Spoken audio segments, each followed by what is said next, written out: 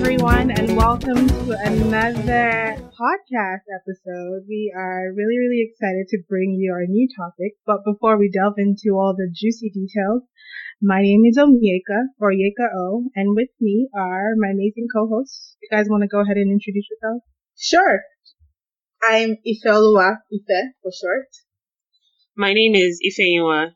And if you haven't guessed, Amaya hasn't joined the conversation yet, but she will be with us, so don't worry about that.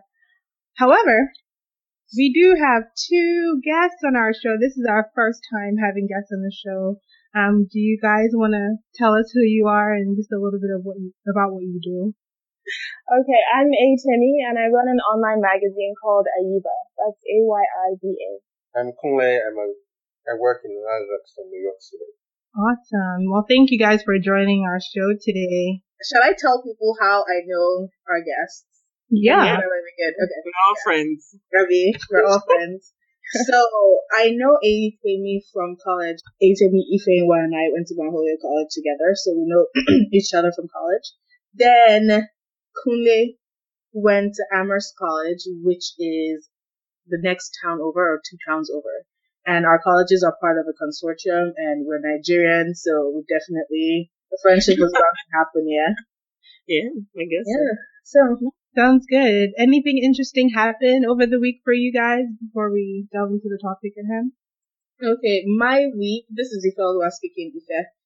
My week was good. I went home to the motherland for the holidays, and that was wonderful. I hadn't been in Nigeria for 4 years, so everything felt the same, but different. You know, that weird feeling, you're like, so much has changed, but so much has remained the same, but it was good. It was good. It was a good time to be back. I was always hot and thirsty, and not in the metaphorical sense. I was literally always sweating and always wanted a glass of water, but it was good times. And I got to see Amaya for like 10 minutes,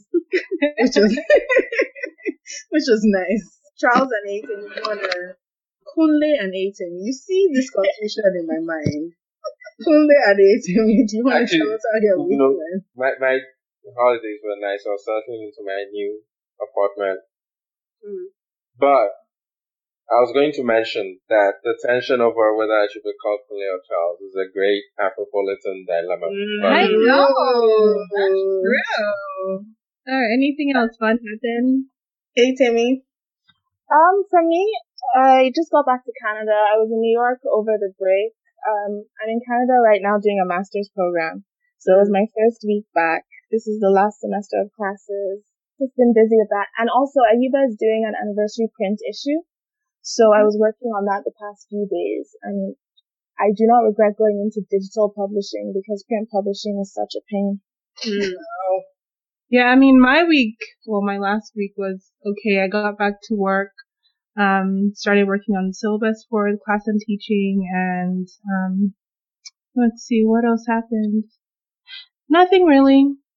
I just, slept a lot, which, I needed for this coming semester. Because Lord knows it's about to be real. But yeah. Okay. We will now transition to our topic, which you've probably heard as we've been talking, is on Afropolitanism, which is a mouthful. But so the general idea stems from Afro and cosmopolitan.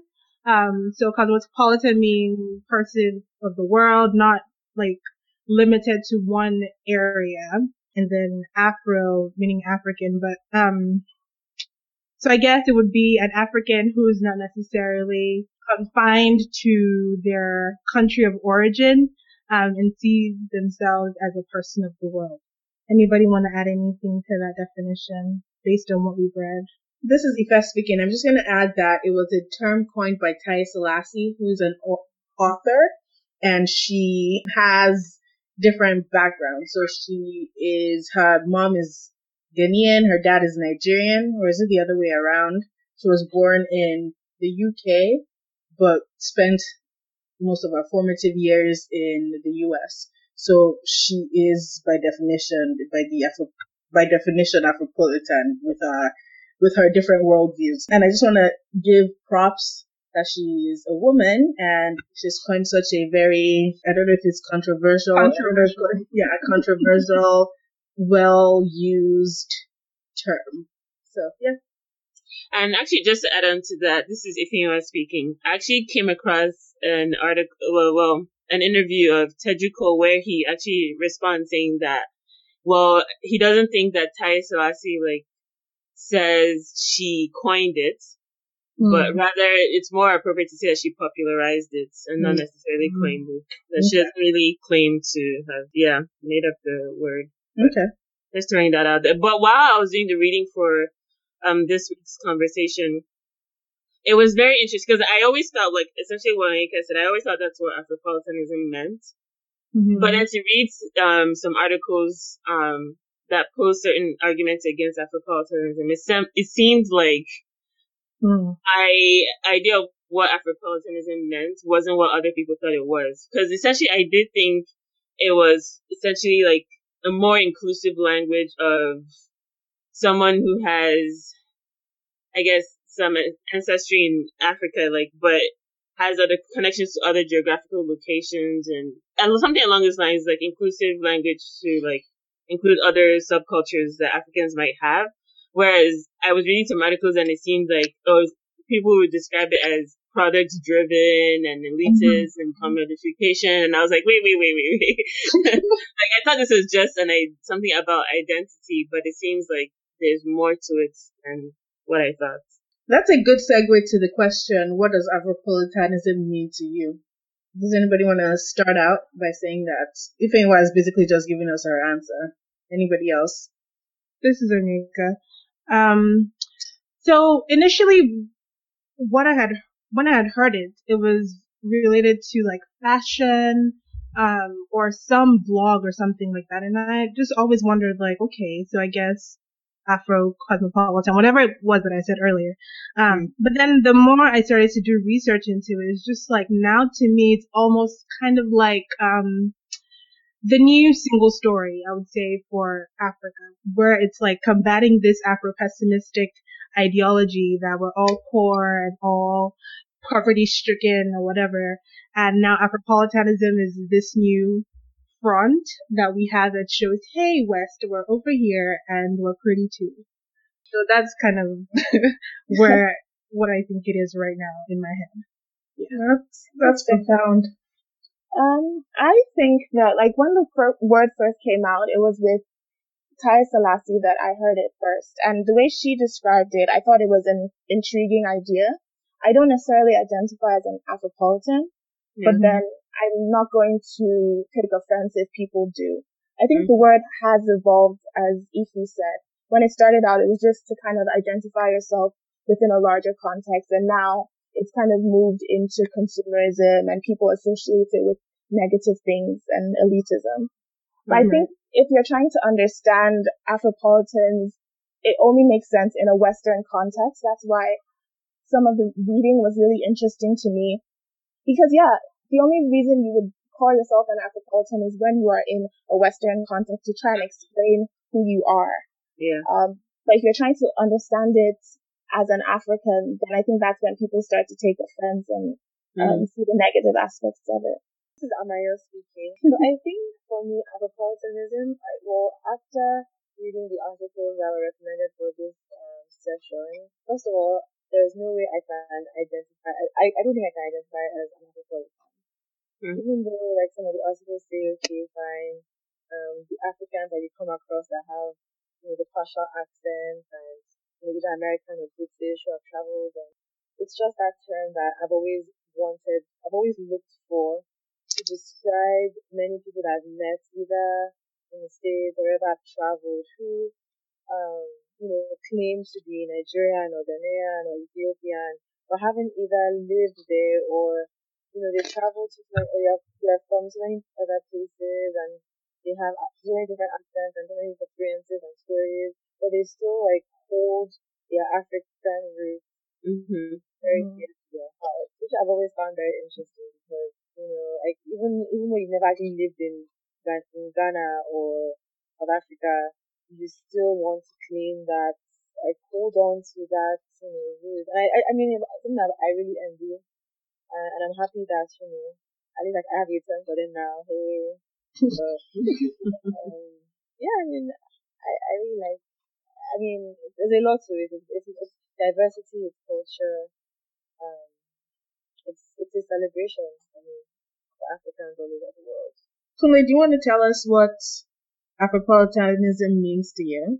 Sure. I think with every term out there or every new idea, as more people take ownership of it, it changes. It requires like more layers. So there's definitely the layer of Afropolitans, referring to the set of people who are comfortable not only in Africa but in they have a mixture of African and Western identity and a sort of floating, if you will. But then there's also the influence of capitalism in that Afropolitan has become sort of a layer of commercialism. So here's the dress you would buy from H&M, but which now has some sort of Kenyan print on it, and so can qualify as Afropolitan. We were at Afropunk together, and we saw how many dashikis there were in evidence. So it's definitely a trend. So I think generally it will take on several layers. So like with any idea, there's a thesis, there's an antithesis, and eventually we'll find some synthesis somewhere where when the term will get a more stable meaning. To me, Afropolitanism means somebody, or an Afropolitan is somebody who has some ties to the continent, some place in the continent. Basically, Taye Selassie's description is an accurate description where she says you have some ties to the continent. Maybe it's a city, maybe it's your mother's kitchen or your grandmother's eforiro that you eat, something that ties you to the continent. And you also have an experience of living in a Western city, if you will. At first, like many of you, I considered it a nice way. It's a good feeling when you're like, I'm not just African, no, I'm Afropolitan. It's like, I'm also I'm exposed to Western cultures. I've lived in a Western city, but I'm also very African, and I have this nuanced and cultural worldview. I'm cultured. So it was definitely, I knew from the get-go that it was elitist because, like Ayesemi said, it is an identity that was developed with the Western gaze in mind. Does anybody in Songwater care whether you're an Afropolitan or not? Nobody in the chorus of Bariga cares that they're an Afropolitan.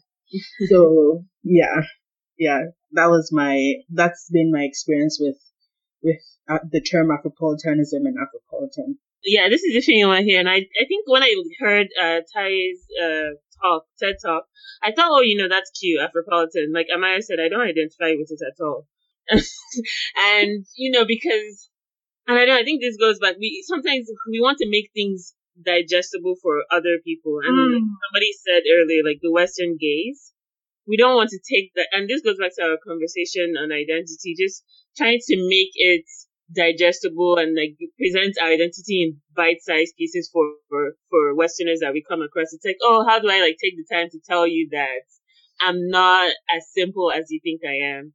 Like you see that I'm brown skinned and you assume immediately that I'm from one place, or you just make certain assumptions on how I look. Yeah, so I thought it was, cute, but not for me. But hey, if it's for some other people, that's great.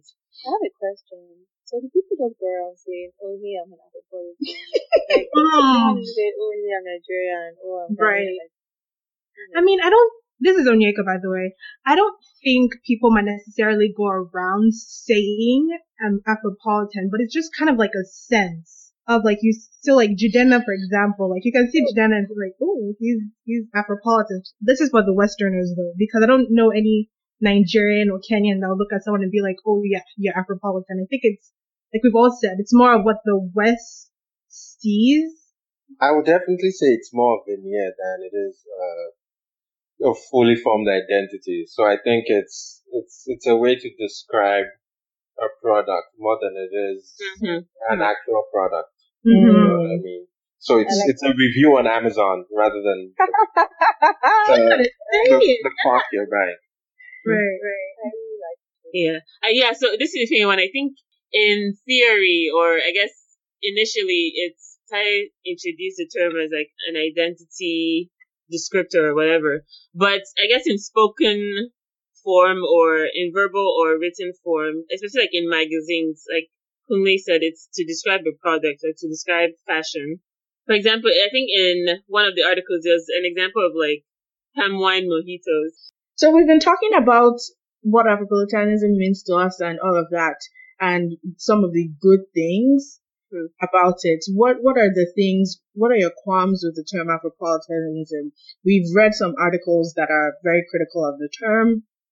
What do you think of the arguments? What are the arguments that stuck with you? What do you want to add? I mean, I'd be interested to hear what some people think the qualms are, but when I was reading it, I just felt like they were describing our generation more than the idea of being Afropolitan. I think we are a very consumerist generation. I think whatever sector you look at, we're always trying to monetize something and commodify it. I don't think it boils down to Afropolitans in doing that. And with every culture or subculture, you need to have aesthetic identifiers. So if I wear a dashiki and that helps you know that I want to maybe strike up a conversation about Africa, or it just lets people know who you are by how you look. And so a market has developed for that. I don't necessarily see it as a negative. This is Onyeka, and I see that point. One of the things that definitely stuck out to me, I think it was in the Exercising Afropolitanism by Santana, and she was saying how it's not just about commodifying something or saying, oh, here is African style in the Western format. It's the fact that for some people, they're attempting to use the style as some political innuendo. I don't know if that makes sense. So it's like the political part of what they're trying to put out is like woven into this whole, hey, we're African, but we're also, full of life. And I mean, there's a little hint of political innuendo there. And it's like, if you want to come out and say, hey, we're not just poor people, you can come out and say it, and you don't have to, cover it up with all these, kente cloth and tribal prints or whatever it is. And so that's one thing that she said that really stuck out to me. That I think a lot of people do. And I'm like, if you're going to come out and say, hey, this is who we are, this is what we represent, you don't have to do it in, I don't know, a head wrap. I'm going to, this is Ife speaking. I'm going to piggyback or maybe push back. I don't know what's the word, I can't find the word that I'm looking for right now.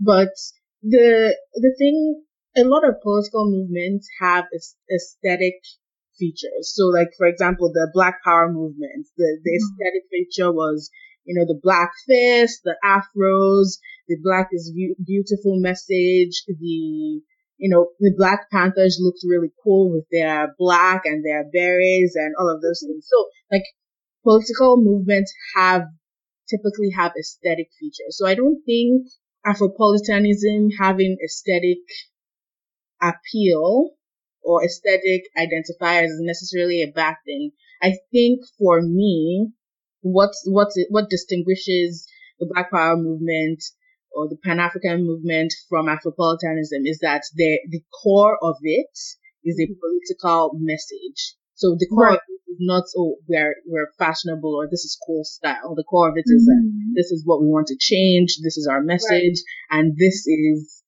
what our message looks like in visual form. That's the thing. I don't think it is. I don't think it started as a movement. Yeah, I don't think it's I don't think people are fighting to make it a joke. I mean, I don't know. I just think it's just a quantity. Like Charles said, it's an Amazon review. No, but I think don't you guys think that that whole Afropolitan vibe though is becoming this like the new single story? Like we're not poor, we're fashionable, we're high class, we do all these things. So I mean, to some extent, it is painting some political message, but that's not necessarily. So if you think of the Black Panthers, the first thing I don't think about is, oh, they had berets on. No, I wasn't thinking about that. I think about what they actually did, like what the actual movement is. So when someone buys a Kente bag, they're buying a Kente bag. They're not necessarily thinking, oh, Africans are the most fashionable people in the world. I don't, you know what I'm saying? Yeah, if I could add to that as well, I think you've mentioned the single story. I think the problem isn't even a problem with Afropolitanism in itself. It's the fact that the world, even us Africans, always seem to only have space for one story about Africa. So whether it's Afro-pessimism, whether it's Afropolitanism, we just need to figure out that there's no one movement that can actually tell all our stories. Right. And my rule of thumb is anything that starts with Africa trying to group all Africans together it's something you have to be careful of, because I don't think there's any way you can tell one story that fully explains the continent. And in response to that, Charles, though, because a couple of those articles do bring up Pan-Africanism, and a lot of them said, I don't see, that's the other thing. It's like, why do we have to compare? But they tried to compare both, and they said Pan-Africanism seems more stable, it seems more deeper, it seems more intellectual and more political, as opposed to like Afropolitanism, it seems shallow and fashion-driven and product-driven and somewhat exclusive. Yeah, I think the reason for those differences is just the political situations in which they came up. So Pan-Africanism is pushing back against political domination of Africa by Europe, right? Europe and the United States. So definitely its first manifestation or its primary concern will be politics and government. What we're seeing now in the 21st century, neocolonialism, is the economic and cultural domination of Africa by the West. So that's what Afropolitanism is pushing back against. I think they're trying to solve for two different ways that a problem can manifest. I feel like Afropolitanism isn't necessarily a political thing, though. I think it might just be more of a social movement, like where it creates a community, it forms this collective abroad where I'm not alone. I can reach out to other people who are African and who share a similar story to how I came up. I don't necessarily think that the Afropolitan movement is political. This is if I agree with Atemi, I don't think it necessarily has to be political. And same thing Charles said, there's room for different stories and different versions of different ways of promoting Africa and making us visible. So Afropolitanism can well be about fashion and style and seeing how beautiful the continent is and how creative her people are and all of that. And Pan-Africanism can be about strengthening our African ties within ourselves on the continent with people in the diaspora. So there's definitely room for all of these schools of thought. I just feel like there was a point when growing up abroad, you weren't proud to be African, right? Because it wasn't that cool. Like maybe if you were African American, that was cool. If you were Jamaican, like that's always cool. But there was a point that growing up African wasn't cool because people didn't know any positive things. So with like the Afropolitan movement and these high achievers, they're saying, we're here, we're doing these things. Look at our continent, it's growing. Consider traveling to Africa. I don't think that's necessarily a bad thing. And obviously with media, as Charles said, they're going to want to show one side. Once you give them something positive, they're going to be like, oh, Africa rising. And we had, a few years of all those headlines. But if that's not necessarily negative, because as much as people already know the negative things, let them know a bit of the positive, even if it's just one story each time. Atemi, if you don't mind, if I can just respond to you there. So I think that clearly the benefits of the promotion of Africa's cool again, or Africa, that the African identity is something that can be worn with pride. But is that one step along a path that just ends with cultural appropriation of the West sort of extracting everything pretty and catchy about your culture without actually bothering to inculcate your deeper values, without bothering to is it a way to avoid actually dealing with the African identity? Are we just thinking, cool, we can ask this nice lady, oh, you're from Ghana, that's why you have a kente ball gown or whatever. But we're not asking her how exactly her father being an immigrant has affected housing, education, and income, and all of these choices and opportunities that she gets. We can just deal with her on the level of, oh, nice dress, and move on. You can't even say you want to stick with being superficial. You can even ask deeper questions like, what does this signify in your land, or what is the history behind this? I have a quick question. This is Onyeka, and I've just been wondering about this for a while. So if you listen to a lot of, say, for example, Nigeria, because that's what I know, a lot of Nigerian artists, when they're, on a red carpet or being interviewed or whatever, and they ask them, what's the next step for you? A lot of them are like, well, we just want to break into, the international market, the Western market. And my question is, why is there this huge inkling? I know profit is great or whatever, but what is this huge draw for us to want to be more like the West and not for the West to be more like us? Why is there just that, one pull towards, I'm telling you, I sat down and listened to, what was it, Ndani TV, there was a show yesterday, and I'm just like, what is every single person, I'm trying to break into, the American market, I'm trying to break into the American market, I'm like, what's uniquely you? What do you bring to the table? Why are you trying to be like them? Can I say something? I think breaking into the Western market, that one is just probably profit driven, and I mean, everybody I think it's just a way of also putting Nigeria or Ghana or Africa on the map. So you're breaking into the American market, you're introducing Nigerian music into America. I don't think it's them trying to be like the West. I think it's just them trying to spread, their brand or their music across the world. I get what you're saying. There are cases where many people who want to be like the West, many people want to be like the West. If I can add to that, I think part of the problem is also that a lot of the ways we relate with media and economics, businesses, all of them are framed by the West. So you're always going to look at the Western market because that's your conditioning of what a market really is. We haven't really come to terms in Africa with building our own institutions. So I think a big takeaway from me from listening to all of you is that we really need to think more deeply about a lot of issues, a lot of happenings on the continent. And Afropolitanism, thankfully, is making us, the 5 or 6 of us right now, think about a lot of that.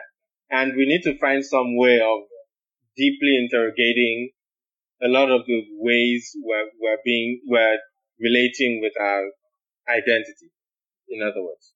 Just to respond to Onyeka's question, but also push back on what Amaya said. I think it's not just artists trying to bring attention to Nigeria, or maybe it's that, but I think it's bigger than that. Because just to draw on what Charles said, I think in general, the West is such a huge force. It's such a big force, and how we relate to the West, politics, economics or whatever, it spills into other areas such as entertainment. We're always looking to the West, in politics or whatever it is, as for allyship or whatever. And that also spills into entertainment. It also spills into our fashion. Dabiri was saying in her article that Afropolitanism is pretty much producing African flavors of Western conventions. And I think, that spills into so many areas of our lives, like education, and we're always looking to the West as the standard. And even for example, Nigerian music, for the longest time our sounds, we're trying to be, I don't know, I was listening to some Nigerian songs, I was like, why are we saying nigger? Really, for real. Like, there's some things that we do because we're trying to copy the West, and we talked about this in our holiday episode, like having Christmas trees. Like, there's so many things that we do with the Western gaze in mind, and that, like, obviously spills into so many areas of our lives as Africans. I agree with you. Like, this past Christmas, we were playing some YouTube playlist of Nigerian music, and we got to a song I've never heard it before. And my cousin, he's been to Nigeria like twice, and he's like, "Is this supposed to be like Nigerian trap music?" And I was like, come to think of it, you're so right. Like, it literally sounds like, I don't know. It literally sounds like that. And I'm like, yeah, but I just want to say, this is a thing, I don't want to knock on Nigerian music because we've been doing some great things that I really love. Like, I think now, more recently, we've grown more comfortable with infusing, like, our languages in our songs. Like, KBAC by Dr. Sid and, like, other songs that I, can't remember right now. But I think, and even, like, what's his name? Fino. Just rapping in Igbo. It's beautiful. I love it. And I think what would be beautiful is, if they are really trying to break into this Western market, they can do so by staying so uniquely true to who they are. yes. So, they're trying to break into the Western market, but they're not trying to fit into the Western standard. Like, that's what I was trying to say. If they're able to do that by sticking with, their roots or whatever, how African they are, I think that would be that would be beautiful. People are able to appreciate Nigerian music for what it actually is or what it should be. Great conversation, y'all. Yeah. Do you guys have any last thoughts, Atemi, Kunle? What did the guests have to say last night? Okay, you don't have to say last thoughts. I just wanted to give you guys a chance to talk because you guys were quiet for a bit. No, generally, I think we've gone all over the spectrum, and I think it's difficult because there are issues here that take more than a generation to address. So it's always tough to make people do things where they might not reap the results. It's going to be tough to convince any Afropolitan that it's actually more important that, well, I wouldn't try to say more important, but that it might be better for them to also present other stories about Africa. Right. And that doesn't alienate them from their Western identity or their lives in London or New York. But it's a sacrifice. It's something tough. I don't know how easy it will be to make more people do that. But I guess that's the next movement. Instead of Afropolitanism, we'll have what's a good Latinate word for village? Afro-villagism.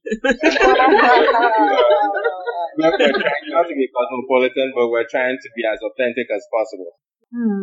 I like that. Going off of that, Chinua Achebe said, the reason the hunter is always victorious over the lion is that the lion doesn't have a storyteller. So we're only hearing the story of the hunter. And I don't know, he's deep, yo.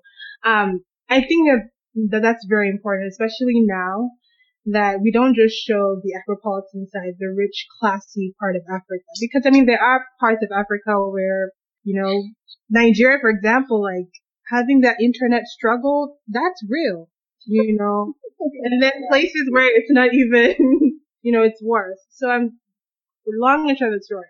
There's so many spares to our continent, and I think we're doing it a huge disservice if we're only focusing on one story versus the other story. There's so much, and tell as many stories as we can. And actually, now that you said that, it just brought to mind, like, one of the arguments posed, which is that Afropolitanism is essentially the narrative of the privileged few. Which, I don't know, it kind of made me roll my eyes a little bit, but then I was like, I think I get what you're saying, but at the same time, I don't know, it's this.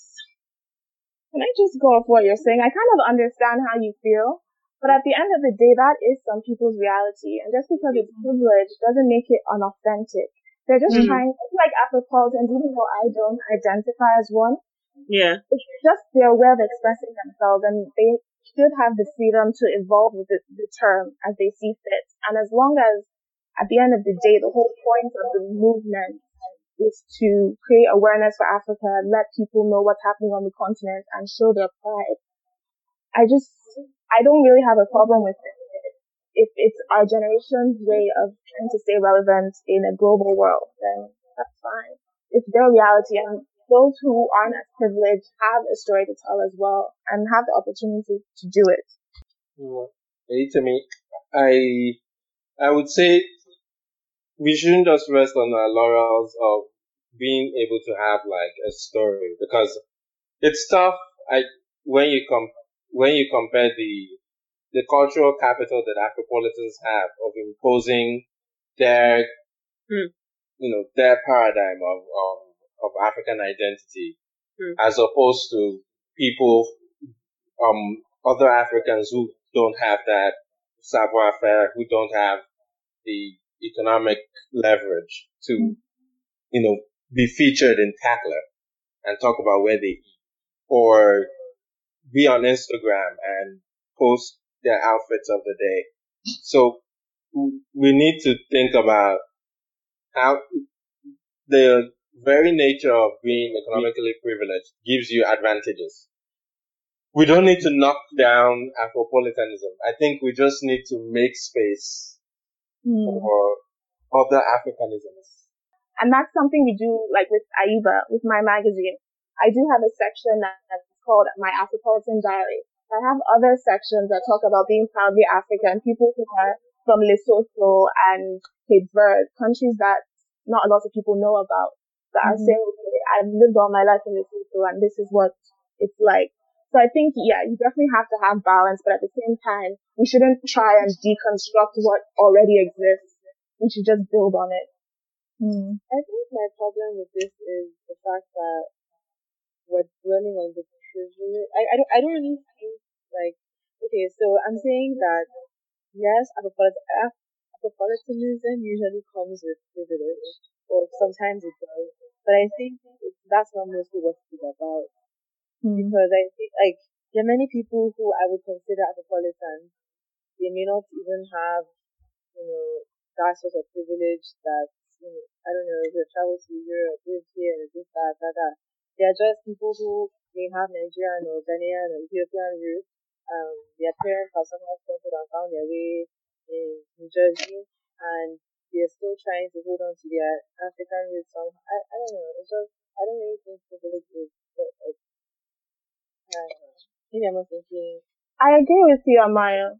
I think what the media pushes out to us as Afropolitan is that extreme. Those people in Tatler who drive Bentleys in London and call themselves Afropolitan, but there's so many more people that could be classified as Afropolitan. Like me, maybe people think I could be, but I don't necessarily identify because I see that extreme and I don't believe I'm there. Another thing, I know I'm really stretching, but one thing that I think we kind of haven't really talked about too much are the real Afropolitans, like the people who actually came here in the 60s and the 70s, who paved the way for all the other Afropolitans. So shout out to Kwame Nkrumah and all our parents and grandparents. And actually, now that sorry, this is the thing, and now that we're talking about this now, it just made me think of someone who, she made like a side comment about like how there are a lot of Africans like in the higher education system, especially in the States, and how like a lot of universities and like grad school programs are dominated by Africans. And she mentioned like, oh, there are quite a few Nigerians. Like she's seen quite a few Nigerian names. And I was thinking like, I guess we have this kind of good now as compared to like a couple of years ago, where I feel like that was probably not the case. I feel like more Africans are being admitted now into like universities and colleges and grad school programs. I wonder if we will have any sort of pushback on that with, the rise of Trumpisms and other, xenophobic movements across the world. Yeah, I wonder how those will change Afropolitanism, because when you start thinking, to be American, you have to show descent from the Mayflower, or, you have to be white and Christian, then how does that validate or invalidate the identities of Afropolitans who have that mixture of Western and African heritage? That's a good question. So we typically wrap up our episodes by telling our listeners what we're reading, watching, listening to, and yeah. This is Ajani. With my master's program, I'm studying digital experience innovation. So I've been watching a lot of science fiction. So Minority Report and reading about design fiction. This is Amayo. I'm currently reading a book. PKY is going to judge me when I say which book I'm reading.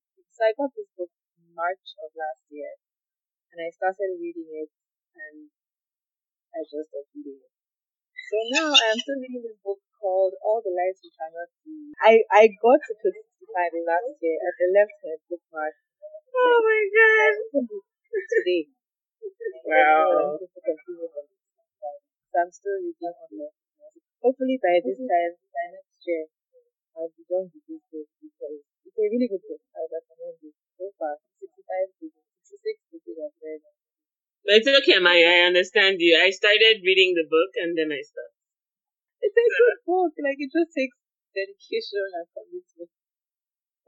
I'm Kunle. I just read Modern Romance, the Aziz Ansari guide to how to text a girl or how to ghost. Oh? Wow. Ghost. It's not texting a person you're interested in. Wow. I heard it's a good book, though. Let me know how that works out for you. Yes. I know. Modern Romance, I think the thesis of it is that in dating, as in everything else, we're overwhelmed by choice, and that sort of affects what we think we want, what we can be happy with, and how we treat other people. This is Onyeka, and I am not necessarily reading anything right now because school's about to start. But I am, however, in the spirit of Afropolitanism, rewatching An African City, which y'all, it's like the supposed African Sex and the City. So yeah, it's funny now that Onyeka had mentioned that, I'm thinking back to all the what's Sugar and which other one? There was one that Giddy Up, yeah. This web series. And how they portray Africa in the media. Yeah, speaking about that, because I remember when I watched Giddy Up, and that was right before I went back to Nigeria in 2014 for Christmas. And when I came back, I was very mad because I was like, that was not my experience. They lied to me. They lied to me. I was very, very dry. But then again, my family, it's another story. Yeah, Ifeyiwa is currently reading Cutting for Stone by Abraham Verghese. I think that's his name. A friend recommended it to me like 4 years ago, and I finally got around to it. I just started reading it. And something I'm listening to that I can't get enough of is Stories That Touch, an album by Falz. I cannot get enough of this album. Falz, like, this album is just 100 of 100, essentially. So, Soft Words, Supe, Karashika, everything. It's just Soldier. Yeah, I love the album. This is Ife speaking. Ife, why you stole what I'm listening to? I feel like that. I thought about it and I was like, just go for it. I was jamming it all through traffic. My younger sister bought the album and we're just jamming it through our holiday parole in Lagos and Ibadan. So yes, Falz's Story That Touch is a very, very good album. I think my favorite song is the Kabiyesi one. That one that he goes Kabiyesi towards Snapback. I was like, yeah, Afropolitan. Can you hear that song? That was Afropolitan. Awesome. And it's also the album is a wonderful blend of Afrobeats. There's some Fuji and Akpala mix in there. There's some high life. There's some jazzy. this Chardonnay music. Check out that Chardonnay music now. So it's a really good album. It's a wonderful blend of different musical influences, and Fowles is a correct guy.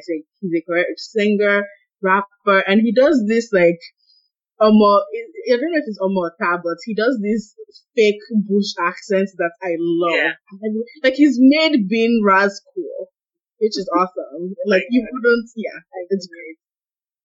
Then I'm reading this book called The Dirty Life by Kristen Kimball, and it's a book about how this writer from New York City goes up to interview some man on a farm, and they fall in love, and she leaves New York and starts a farm with him. So it's basically about the startup year of an organic full CSA farm. So they provide everything that you would need, from meat and poultry and eggs to vegetable and grains. And it's made me have big appreciation for farmers. One of my college classmates is working on a farm, and I remember when we were at reunion, our 2-year reunion, and everybody's asking, what are you doing? So like, I work on a farm, and I think she was like a little shy about saying that she works on a farm, and like reading that book made me just tell her, I'm like, you are amazing, the work you're doing is amazing, and